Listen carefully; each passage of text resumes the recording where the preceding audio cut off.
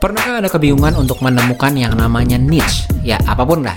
Kata-katanya bisa niche, ataupun istilah Indonesianya itu adalah ceruk pasar. Jika Anda memiliki bisnis di dunia offline, maka keywordnya atau moto utamanya adalah location atau lokasi.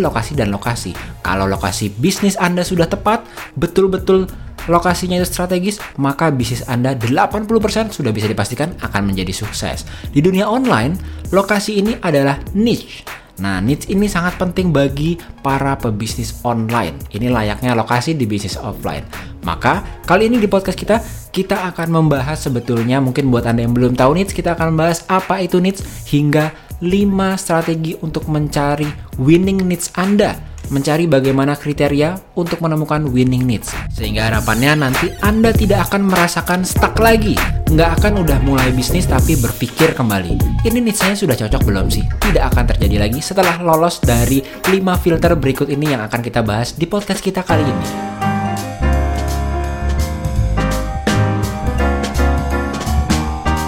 Hai teman bisnis, ketemu lagi di COD Coach on Demand episode ke-72 dari Sekolah Bisnis Podcast bersama saya Yosef yang yakin bahwa semua orang itu bisa dan layak untuk sukses. Baik sekarang teman-teman sedang kuliah, baru lulus ataupun sedang bekerja dan ingin berbisnis, you can have abundance life through business karena it's already prepared for you guys. Nah, kali ini di Sekolah Pebisnis Podcast kali ini kita akan membahas bagaimana yang disebut dengan niche atau niche atau ceruk pasar. Dan terms ini karena sering dan berulang-ulang kali digunakan di pebisnis pemula ataupun yang sudah kawakan, sudah lama berbisnis. Ini membuat banyak orang bingung, mulai dari apa sih istilahnya niche itu, hingga sebetulnya bagaimana sih mencari niche itu yang proven, yang winning, supaya kita bisa memastikan bahwa bisnis kita ini berada di track yang tepat. Mengapa? Karena memang niche ini itu adalah bisa dibilang seperti lokasi jika kita di bisnis yang offline. Bayangkan, dulu saya pernah pada saat saya mulai berbisnis pertama kalinya, sebagai seorang istilahnya belum berbisnis ya, pedagang lah istilahnya. Dulu saya pernah untuk berjualan di halaman rumah saya. Dan oleh karena itu kita coba untuk menunggu customer dari hari ke hari, kok segitu-segitu aja ya gitu ya. Tetapi lama-lama kita sadar bahwa kalau kita berjualan di lokasi yang salah, lokasi yang tidak memiliki pengunjung, tidak ada trafficnya, ya tidak ada pembelinya pada akhirnya. Dan kesadaran itulah yang pada akhirnya membawa saya juga dari berjualan sekedarnya ya, berdagang di depan rumah, di teras rumah. Akhirnya kita mengambil betul-betul stand, booth dari yang tadinya di gerai-gerai Indomerit gitu ya, Alfamerit, lama-lama kita masuk sampai membuat bazar di dalam mall. Jadi mulai sadar dengan yang namanya location itu kunci utama jika Anda berbisnis, terutama di dunia offline. Nah, jika Anda ingin menjadi pebisnis online, apalagi ya, sekarang itu makin kesadaran itu makin tinggi setelah kita sadar bahwa memang saat kita di rumah, saat kita itu tidak memiliki kesempatan yang besar untuk keluar rumah dan berbisnis di luar sana, maka dunia online menjadi salah satu solusi utama bahkan bisa dibilang ya. Tetapi banyak dari kita itu yang begitu kita mention niche gitu ya, itu bingung apa sih sebetulnya arti dari niche. Nah, niche itu adalah ceruk pasar dan pentingnya itu adalah jika tadi di offline itu location, maka bisa hampir dipastikan kesuksesan dari bisnis online Anda itu terletak 80% dari pemilihan niche ini. Pemilihan lokasi kalau misalnya di offline, maka di online ini pemilihan niche ini begitu pentingnya. Jadi bayangkan jika seseorang saat ini bertanya pada Anda, apa sih yang Anda lakukan gitu ya? Apa sih sebetulnya bidang bisnis Anda gitu ya? Apa yang ingin Anda katakan kembali pada Anda? Nah, ini adalah permulaan yang benar, permulaan yang baik untuk mendeskripsikan Anda itu niche-nya apa. Jika jawaban mereka sangat general, misalnya, saya kenal nih sama si orang A dan dia itu pebisnis online. Nah, berarti Anda belum memiliki niche yang sesuai, yang proven, yang winning niche. Kalau orang bisa bertemu dengan Anda lalu dia langsung bilang, oh dia jualnya CCTV, padahal dia pebisnis online. Maka Anda telah menemukan niche Anda karena telah menemukan very specific need. kebutuhan yang sangat spesifik yang ada di dunia online, yang nggak hanya kebutuhan yang spesifik, tapi ada trafficnya, ada pengunjung dan marketnya. Tidak seperti kebutuhan spesifik yang berjualan di halaman rumah, itu lapaknya sudah buka, tapi nggak ada traffic dan nggak ada pengunjungnya. Nah, di dunia online, needs ini adalah kuncinya. Oleh karena itu, sekarang kita akan mencoba untuk bagaimana sih memilih needs yang tepat. Bagaimana sih? Ini saya ulang-ulang terus ya dari tadi ya. Needs lagi. Karena memang ini adalah kunci buat teman-teman pebisnis yang ingin memulai bisnis online. Kalau kita memulai bisnis, terutama yang baru mulai bisnis yang di offline, kita bertransisi ke online, kesannya semua adalah customer kita. Karena customer kita itu kalau di online itu kita bisa satu dunia, bahkan satu Indonesia. Tetapi ini yang menjadi masalahnya. Kenapa? Karena tidak needs. Nah, kita akan lihat sekarang apa sih sebetulnya yang needs gitu. Salah satu contohnya adalah dari dunia digital media atau dunia Instagram, akun publik ataupun personal branding, yang banyak dari kita ini mungkin ada beberapa yang mereka ini ingin membuat personal branding. Mereka ingin membuat akun publik, tetapi salah satu yang paling sering adalah mereka bilang bahwa mereka ini self-development atau personal development account. Wah, ini rumus for disaster yang paling besar. Mengapa? Karena yang namanya personal development ini sangat luas sekali. Sangat lebar sekali. Nah, ada beberapa orang yang setelah berdiskusi sama saya itu, dia mengerucutkan needs-nya dia. Jadi personal development ini masih bisa dikerucutkan lagi. Waktu itu setelah ngobrol-ngobrol, ternyata dia paling care dengan yang namanya pengalamannya di dunia public speaking, yang tadinya dia tidak bisa public speaking, tapi dengan belajar hal A, B, belajar hal C, itu dia bisa lama-lama menghilangkan keraguannya untuk public speaking dan lama-lama dia berani untuk melakukan public speaking. Nah, ini dinamakan dia telah menemukan needs di dalam personal development. Ada orang lain lagi yang dia sifatnya itu sebenarnya dia wanita bahkan. Dan dia membuat akun juga, dan akun personal brandingnya atau akun publik atau digital medianya di Instagram, menurut dia itu kategori industrinya atau niche-nya adalah personal development juga. Tetapi setelah kita ngobrol-ngobrol, akhirnya dia sadar bahwa yang dimaksud dengan personal development itu, marketnya dia itu adalah ibu-ibu yang kurang lebih umur 30-40 yang memang mengalami krisis confidence. Kenapa? Karena waktu melakukan parentingnya. Jadi dia berfokus pada orang tua yang telah memiliki anak cukup besar, yang memang nanti dia mengedukasi mereka dalam hal parenting gitu ya. Jadi ternyata dia lebih fokus untuk ke yang needs-nya itu sebetulnya ke arah orang tua. Walaupun itu juga self-development gitu. Jadi self-development ini sangat lebar sekali. Termasuk contohnya seperti sekolah pebisnis ini, juga akun kita ini motivasi dan inspirasi. Jadi ini mirip-mirip nih. Salah satu kelemahan, kekurangan seseorang itu dalam kurang spesifik mendefinisikan needs, itu adalah terjebak pada hal yang ambigu. Kita bisa bilang self-development gitu. Seperti tadi ya, dia bilang bahwa needs-nya adalah self-development. Ini mirip seperti kita bilang needs kita adalah inspirasi dan motivasi. Bayangkan, inspirasi dan motivasi. Itu needs-nya luar biasa lebar. Kalau dikerucutkan bisa nggak sih? Bisa banget. Apa itu? Misalnya, kalau dikerucutkan di sekolah pebisnis, kita fokus ke memotivasi dan inspirasi para pebisnis yang ingin memajukan bisnisnya, atau orang-orang yang ingin bertransisi jadi pebisnis, yang mereka itu orang tuanya bukan dari keluarga pebisnis, yang mereka itu ingin menjalankan bisnisnya sambil bisnis sampingan atau part-time. Kenapa? Karena dari online, tetapi full online, dan bahkan kita ajarkan untuk membangun kolam sendiri. Nah, ini needs kita itu sampai segitu detailnya. Jadi nggak hanya motivasi inspirasi aja. Biasanya mereka yang kerjaannya itu Kopassus. Nah, copy paste sukses gitu ya. Pokoknya bionya di copy, di paste di tempatnya mereka, lalu udah langsung running. Biasanya mereka hanya meniru, oh saya juga kayaknya needs-nya personal development. Dirubah deh bio kita atau dirubah CV kita itu menjadi personal development influencer gitu ya. Atau misalnya kalau kita motivasi inspirasi, ya kita motivator online gitu ya. Nah, ini adalah bayangan-bayangan di mana pebisnis ini belum menemukan needs yang spesifik.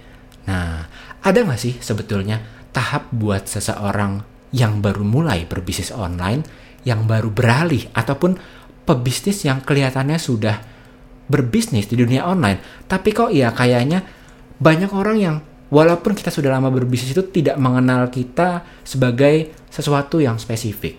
Mungkin Anda perlu rethink again, needs kita itu sebetulnya di mana? Needs kita itu sebetulnya apa? Nah, kali ini di podcast kita, Sekolah Pebisnis Podcast, kita akan coba step by step approach. Supaya apa? Supaya kita bisa hyper clear, sangat clear dalam mengidentifikasi needs Anda.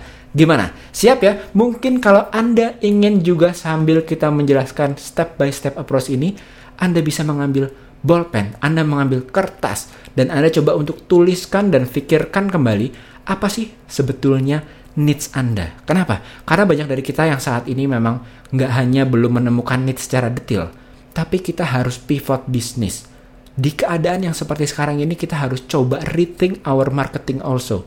Kita coba cari kira-kira sekarang harus jualan apa sih gitu ya. Begitu kita ngomong harus jualan apa, ini mindset kita biasanya produk aja. Padahal yang paling penting needs-nya apa dulu, marketnya siapa dulu, baru produknya apa. Oke, kalau gitu teman-teman yang sudah siap, sudah mengambil bolpennya, sudah mengambil kertasnya, kita coba langsung masuk ke bagaimana langkah kita untuk mulai mencari needs kita. Yang pertama sebetulnya tadi barusan kita sudah lewati, yaitu memilih dulu nih general industrinya atau marketnya mau di mana. Tadi kan contohnya personal development atau media motivasi dan inspirasi, atau mungkin contoh lainnya lagi adalah finance. Anda mau masuk finance, nanti bisa didetilkan nih finance-nya apa? Apakah personal finance, ataukah investment di saham, ataukah Bitcoin? Nah itu adalah needs-nya. Pertama, di tahap yang pertama ini, tugas Anda adalah choose overall market, menentukan industri dan marketnya berdasarkan apa? Berdasarkan mungkin hobi Anda, passion Anda, talenta Anda. Nah, di sini Anda gunakan hal-hal seperti ini, kekuatan Anda, misalnya salah satunya juga untuk menentukan overall market Anda. Setelah Anda temukan, Anda tulis di kertas, lalu kita masuk ke langkah yang kedua. Nah, di langkah yang kedua ini memang lebih spesifik nih. Lebih spesifik, dan ini memang dibilang istilahnya itu niching down. Jadi kalau bentuknya itu seperti corong dari atas ke bawah gitu ya, makin lama corong itu kan kalau corong air itu di atasnya itu besar, makin lama makin kecil gitu ya. Nah itulah niching down. Jadi setelah Anda memilih overall marketnya, Anda baru niching down. Mungkin banyak dari kita yang baru pertama menjalankan exercise ini, itu yang bertanya-tanya, kalau misalnya kita terlalu spesifik, lalu sedikit dong orang yang beli ke kita gitu ya. Nah, saya ingin memecah mitos yang satu ini juga.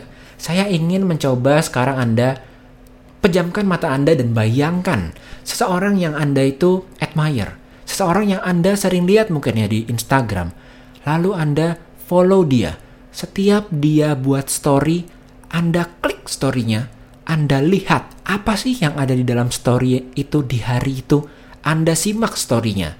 Setiap dia post, Anda lihat postnya dan Anda berhenti scroll dan Anda bahkan baca komentar di bawahnya. Terbayang ya? Jika Anda membayangkan orang itu mungkin karena dia itu relate dengan Anda. Mungkin Anda sedang mendengarkan tadi Instagram, Anda coba lihat videonya. Mungkin Anda sedang mendengarkan podcast.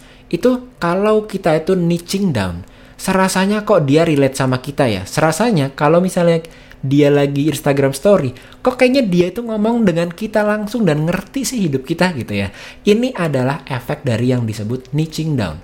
Anda mengikuti seseorang yang baru tadi Anda bayangkan, Anda klik story-nya, Anda coba tap story-nya, Anda melakukan itu dan terus kembali ke akunnya karena merasa relate, karena apa yang dia omongkan, apa konten yang dia berikan, itu memang sangat niche, sesuai dengan apa yang Anda interest di situ. Nah, ini adalah pentingnya kenapa sebuah niche itu ya seperti location, dan location. Anda jadi irreplaceable kalau Anda bisa menemukan niche Anda. Jadi, seperti Anda bisa membuat orang itu kehook dengan tadi salah satunya. Story Anda dilihat terus, video Anda dilihat terus, update apapun Anda pasti mereka nggak akan pernah lupa. Kenapa? Karena Anda menjadi top of mind kalau mencari update seputar topik A, pasti ke orang A. Kalau mencari update seputar topik B, pasti ke orang B. Kalau mencari tadi istilahnya update mengenai public speaking, nah ke orang B. Kalau personal development itu masih luas banget dan banyak orang yang ngomongin mengenai itu. Tapi kalau sudah spesifik, Anda menjadi top of mind dari customer Anda.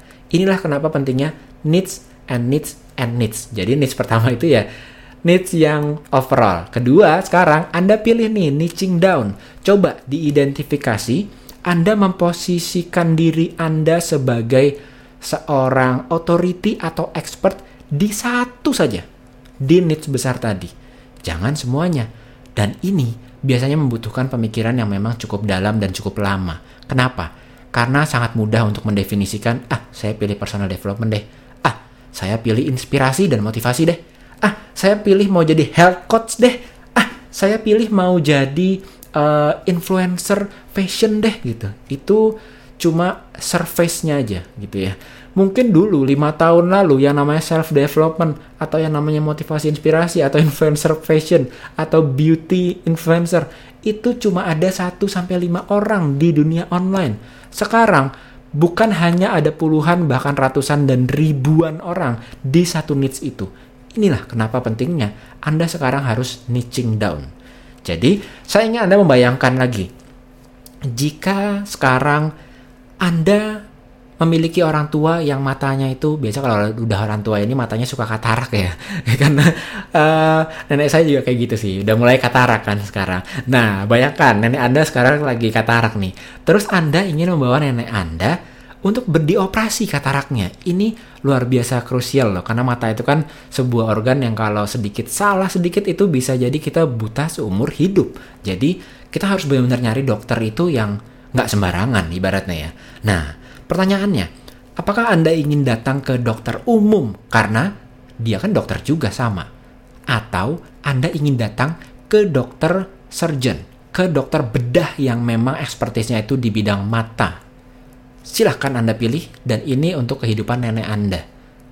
Nah, Anda mulai terfikirkan ya, bahwa memang lebih mudah kita menentukan, lebih cepat kita memilih, ya udah dokter yang expert di bidang bedah mata, yaitu yang pilihan kita. Padahal sebetulnya bisa jadi dokter umum tadi itu juga bisa loh mengoperasi nenek Anda. Kenapa kita tidak memilih dia aja gitu ya. Inilah kenapa Anda perlu niching down, karena Anda menjadi the go-to person bagi market Anda saat Anda bisa menemukan niche Anda, niching down. Saat Anda bisa menemukan niching down ini, Anda seperti Anda memiliki lokasi strategis toko Anda di jalan raya yang besar. Sering dilewati orang banyak, dilihat sama orang banyak, jadi top of mind, dan pastinya kalau mereka butuh, mereka akan pilih Anda. Nah, ini kenapa Anda sebagai business owner, sebagai katakanlah educator yang berjualan digital produk, online course, ebook, atau webinar, kan sekarang sudah ada banyak webinar juga, atau Anda pebisnis gitu ya, atau Anda seorang dokter, seorang lawyer yang menggunakan personal branding gitu ya. Anda perlu yang namanya niching down ini. Nah, di sini Anda menjadi the expert. Anda memiliki authority. Anda memiliki kejelasan mengapa orang harus datang ke Anda dan bukan ke yang lainnya. Kalau personal development, orang datang ke orang tersebut karena memang dia spesialis di public speaking. Ada orang bermasalah, dia itu kalau public speaking kurang kayaknya. Bahkan dia sempat tidak dipromosikan menjadi manajer karena dibilang terlalu gugup, tidak bisa ngomong di depan timnya sendiri bahkan. Padahal performanya ini level A, bahkan A+ gitu ya, luar biasa dia kalau udah bekerja membuat strategi, luar biasa keren. Tapi dia itu selalu takut dengan public speaking. Lalu ada beberapa expert yang semuanya isinya personal development. Dia jadi bingung ya, saya memilih yang mana nih, semuanya personal development. Ternyata ada satu orang, dia itu tulisannya bukan hanya personal development, tapi public speaking expert. Nah, jadi deh, akhirnya orang tersebut, si calon manajer tersebut yang nggak bisa public speaking, dan bahkan tidak dipromosikan karena tidak bisa public speaking, itu akhirnya memilih si orang yang ekspertisnya itu di bidang area self-development, tapi mengerucutkan diri. Di feed-nya semua yang di-share mengenai public speaking gitu ya. Orang langsung tahu, kalau saya butuh public speaking, this is the guy for me gitu ya. Jadi Sekarang Anda mulai coba untuk pikirkan di poin yang kedua ini, kira-kira saya ingin menjadi authority atau expert di bidang apa sih gitu ya. Berbeda misalnya seperti saya, kalau saya bilang sekolah pebisnis, Coach Yosef itu digital business coach, semuanya saya bisa. Website bisa, video marketing bisa gitu ya. Mau buat ads bisa gitu. Orang akan bingung datang ke saya ini mau belajar apa. Tapi kalau saya bilang saya adalah Instagram marketing expert 7 tahun di Instagram, saya menghasilkan full time income dari Instagram dan saya mengembangkan akun secara organik, membangun kolam prospek dari Instagram juga. Semua orang tahu kalau misalnya datang untuk mengembangkan Instagramnya, itu datangnya ke Coach Yosef Sekolah Pebisnis. Nah, itu namanya niching down. Tidak hanya di level akun bisnis, motivasi, inspirasi aja gitu ya. Jadi, silakan Anda bisa mulai untuk berpikir dan mengisi kira-kira Anda akan niching down-nya ke arah mana. Nah, setelah Anda memiliki niching down ini, lalu langkah yang selanjutnya adalah masuk dengan yang namanya dicoba diriset apakah itu digital friendly atau enggak. Ini masih di proses niching down ya. Kenapa? Karena ada beberapa niche, ada beberapa kategori detail tadi yang sebetulnya karena terlalu detail misalnya, jadi tidak ada marketnya. Nah, ini juga penting. Jadi kita tidak hanya memilih kira-kira lokasinya itu yang bagus. Kita pikirnya kalau di offline ini cari aja yang di pinggir jalan gitu ya.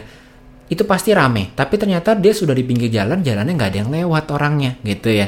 Nah, ini ibaratnya itu adalah kita telah memilih lokasi yang strategis atau niche yang strategis. Lalu selanjutnya kita lihat, ada orang lewat nggak? Ada trafficnya nggak? Nah, caranya adalah Anda memilih yang digital friendly.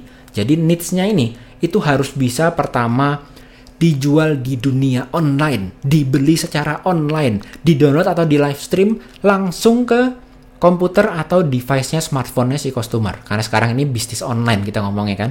Jadi ini penting sekali untuk coba berpikir apakah needs Anda. Misalnya kalau fitness, itu pasti bisa ada training online course-nya fitness, video course-nya, webinarnya fitness, atau buku e-booknya fitness pasti bisa dibuat. Begitu juga dengan finance, begitu juga dengan needs yang agak nyeleneh, misalnya katakanlah doomsday gitu ya. Lalu ada survival gitu kan, ada tuh yang seakan-akan Anda harus beberapa hari di hutan, lalu Anda ada teknik gimana caranya bisa survive. Itu kan bisa dibuat online course-nya juga loh, bisa dibuat bukunya juga loh, dan marketnya ada. Nah, nanti kita pertama berpikir dulu apakah ini digital friendly atau enggak.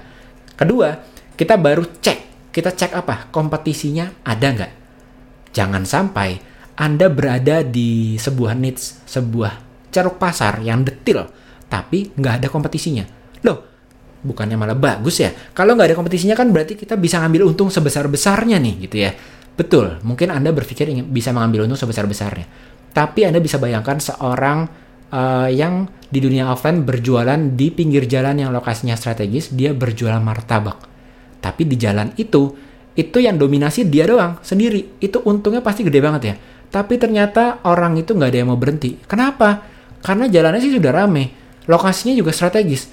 Tapi dari ujung jalan sampai ujung jalan lagi gitu ya, udah 10 km, itu tukang dagang dia doang gitu ya.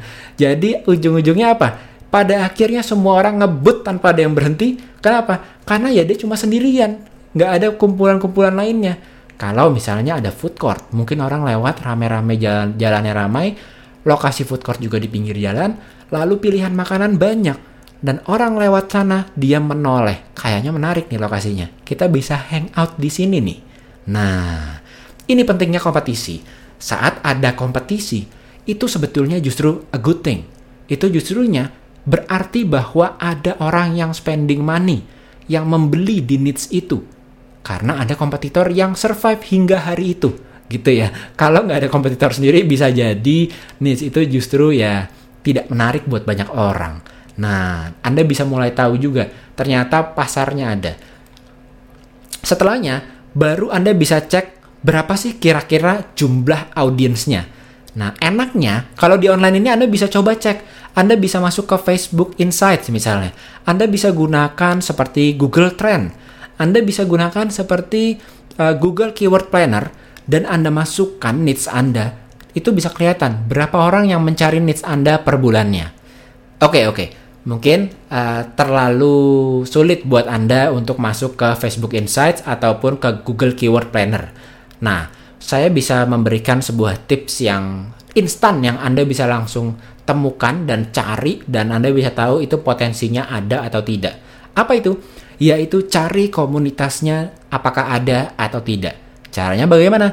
Caranya Anda buka aplikasi Facebook Anda di smartphone Anda, lalu Anda klik di atasnya itu kan ada Facebook Search-nya, Anda masukkan keyword-nya di sana. Kalau Anda finance, Anda telah memilih niche personal finance, lalu Anda ketikkan personal finance. Ada nggak grup-grupnya di sana? Kalau grupnya itu banyak dan isinya itu ribuan, bahkan ratusan ribu member, berarti itu kompetitor Anda ada, marketnya pun ada, karena itu semua komunitas itu isinya adalah market atau calon pelanggan Anda. Nah, jadi ini juga perlu dikonfirmasi ya. Jadi udah dapat nih niching down-nya ini caranya seperti ini. Jadi pertama adalah selain ada kompetitornya, size dari marketnya itu ada karena komunitasnya memang ada, orang-orang yang join di topik itu juga banyak. Lalu Anda bisa nyari seberapa populer sih di search engine gitu. Caranya bagaimana? Ini ya memang agak lebih advance, tapi Anda bisa ketikkan di Google, cari Google Keyword Planner, cari Facebook Insights gitu ya.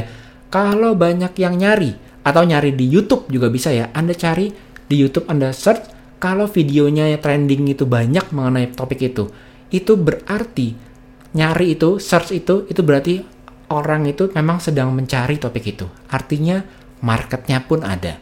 Nah, inilah cara Anda untuk mencari needs.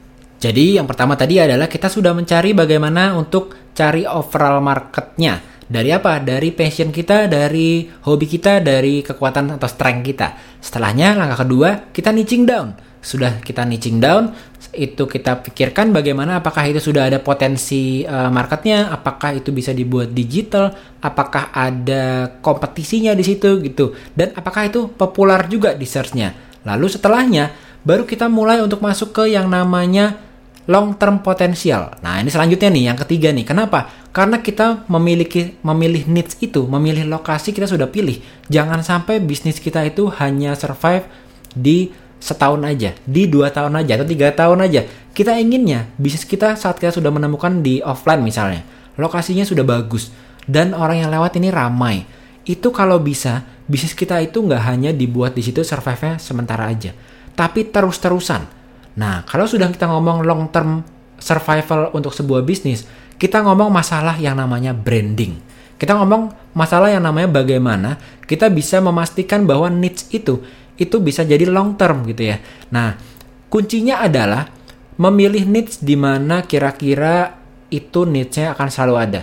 Misalnya, kalau kita ngomongin masalah parenting, itu pasti akan ada orang yang lahir gitu ya. Akan ada orang yang growing up.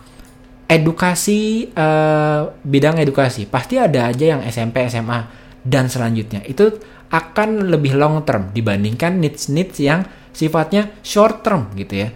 Nah, itu kita mesti memilih kira-kira apa sih needs yang kira-kira itu bisa membuat kita itu survive bisnis kita dalam jangka waktu yang lebih lama lagi. Misalnya, kalau yang short term, ada waktu itu sifatnya itu adalah olahraga, tapi olahraganya itu yoga yang dibuat mungkin trennya aja berganti-ganti kan. Kalau yoga kan ada yang yoganya sambil terbang gitu kan, diikat dengan tali gitu. Dulu bahkan ya sebelum yoga ada namanya pole dance dan itu sempat trending juga. Jadi sifat yang trending bisnis ini itu membuat bisnisnya sendiri itu mungkin lokasinya sudah tepat, ada di daerah jalan raya juga. Traffic jalan raya sudah kencang. Tetapi ternyata memang ini sifatnya niche yang trending, bukan niche sesuatu yang memang long lasting gitu ya. Misalnya ada niche mengenai binatang peliharaan yang eksotik. Nah, mungkin itu beberapa orang bisa survive di situ, tapi nggak semuanya bisa survive di tempat niche yang sedetil itu. Jadi memang kita pilih niche yang memang itu kemungkinan besar long termnya untuk survivalnya itu akan bisa panjang ke depannya. Kenapa? Karena kita nantinya ingin selain membuat bisnis, kita harus membranding niche-nya di mana ini adalah langkah selanjutnya. Jadi setelah kita coba tentukan overall market, kita niching down, kita pilih niche yang long term survival, langkah selanjutnya adalah kita membuat brandingnya. Nah, membuat branding ini adalah bagaimana kita mengkomunikasikan. Jadi, branding ini bukan sekedar logo, bukan sekedar bagaimana cara kita untuk memilih warna, bukan bagaimana bentuk website kita, desainnya, bukan hanya itu saja. Branding ini adalah bagaimana cara kita membangun reputasi, cara kita berinteraksi dengan calon pelanggan, calon customer, sehingga kita menjadi top of mind mereka, diingat bahwa kalau mau tadi public speaking, ya ke dia. Kalau mau operasi mata, ya ke dokter A gitu ya. Nah, ini adalah membangun branding dengan membangun reputasi, membangun interaksi yang terus-menerus karena kita telah punya tempat di tempat yang strategis, needs-nya sudah terbangun, kita tinggal bangun saja interaksinya. Kita tinggal bangun di sana bagaimana orang bisa menjadi top of mind bisnis kita. Dan ini mesti dibangun juga. Jadi reputasi itu memang perlu dibangun. Nah, namanya dibangun itu ibaratnya kita bangun rumah ya step by step ya, bata demi bata gitu.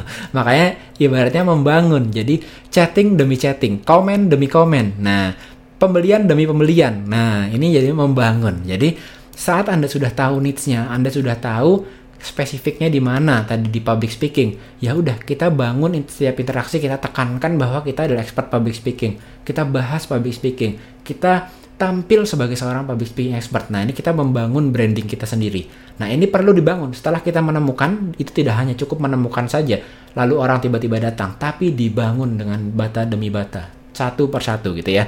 Jadi, ini adalah langkah yang penting untuk masuk ke dalam membangun branding Anda.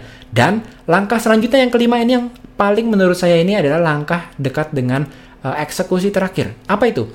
Membuat value statement Anda. Kalau Anda sudah menemukan needs-nya, Anda sudah tadi mengerucutkan, lalu sekarang Anda bisa mulai untuk tes needs Anda. Nah, caranya bagaimana? Caranya setelah Anda mendefinisikan semua itu, Anda bisa tes dengan cara Anda mengisi namanya value statement.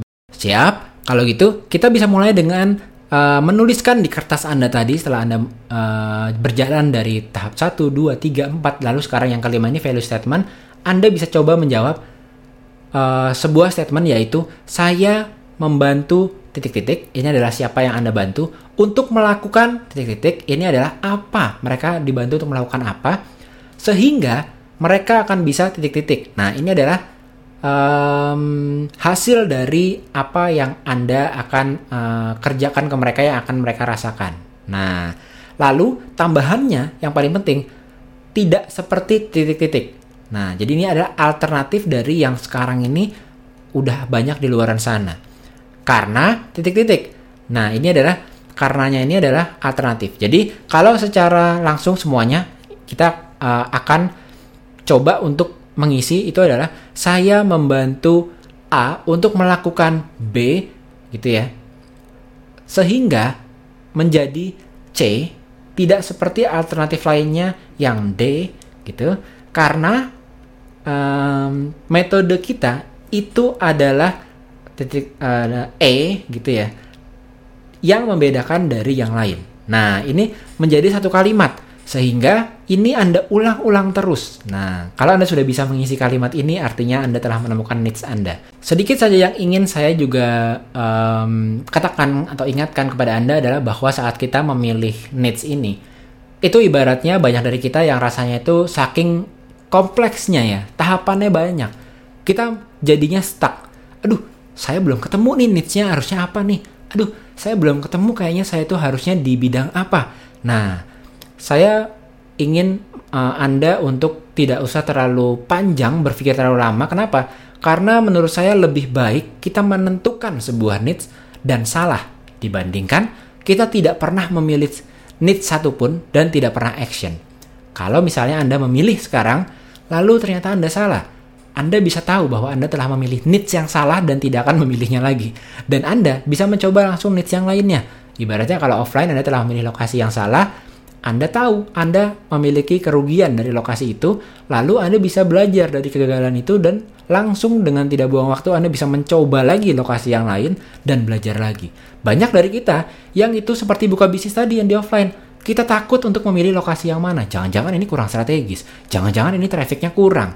Jangan-jangan kayak udah saya buka, itu malah nggak ada yang datang. Nah, kebanyakan asumsi dan jangan-jangannya padahal belum pernah dicoba. Ini pun berlaku di dalam pemilihan niche juga. Jadi jangan terlalu lama, langsung aja go over dari tahap 1 sampai tahap 5 tadi. Itu Anda coba untuk kerjakan, lalu setelah itu Anda pilih niche-nya dan Anda eksekusi. Langsung dites niche Anda. Nah, Anda bisa tahu nanti begitu Anda tes, Anda itu tepat atau sebetulnya Anda itu harus memodifikasi niche Anda. Itu kalau seperti tadi efeknya. Kok makin banyak ya orang yang lihat story saya ya? Berarti mereka sudah ke-hook dengan niche Anda. Atau misalnya ada komentar di Anda, oh kok bisa tahu sih itu keadaan saya tuh gitu ya. Jadi seakan-akan itu adalah Anda bisa membaca pikiran mereka atau perasaan mereka. Nah, ini berarti Anda udah nail it nih istilahnya ya. Anda udah nemu niche-nya. Anda sudah berkomunikasi dengan tepat ke target market Anda itu tadi. Gitu. Nah, oleh karena itu, silakan Anda coba mulai dari tahap pertama, identify target marketnya, niching down tadi, dicari nggak hanya kompetitornya, tapi juga market size-nya berapa, lalu juga di search juga untuk menentukan apakah ada juga yang mencari itu atau tidak. Lalu dibuat brandingnya, lalu juga dibuat value articulator-nya juga. Nah, setelah itu baru Anda bisa yakin untuk mentes. Nah, setelah Anda tes, baru Anda bisa tahu bahwa itu adalah winning niche Anda atau bukan. Kalau sudah ketemu winning niche Anda, sudah 80% lebih, itu pasti bisnis Anda kemungkinan besar memang akan long lasting. Tinggal persistensi dan konsistensinya aja yang harus dikencengin lagi. Oke, sampai sini dulu. Kalau ada pertanyaan, komen, kritik, kata saran, silahkan langsung aja DM ke Instagramnya @sekolahpebisnis atau bisa juga ke @yosefajibaskoro. Terima kasih ya teman pebisnis sudah mendengarkan hingga akhir podcast ini. Kita ketemu kembali lagi di episode selanjutnya dari Sekolah Pebisnis Podcast. Don't forget to elevate your mindset and start your success journey today. Saya Yosef, pamit dulu ya. Dadah!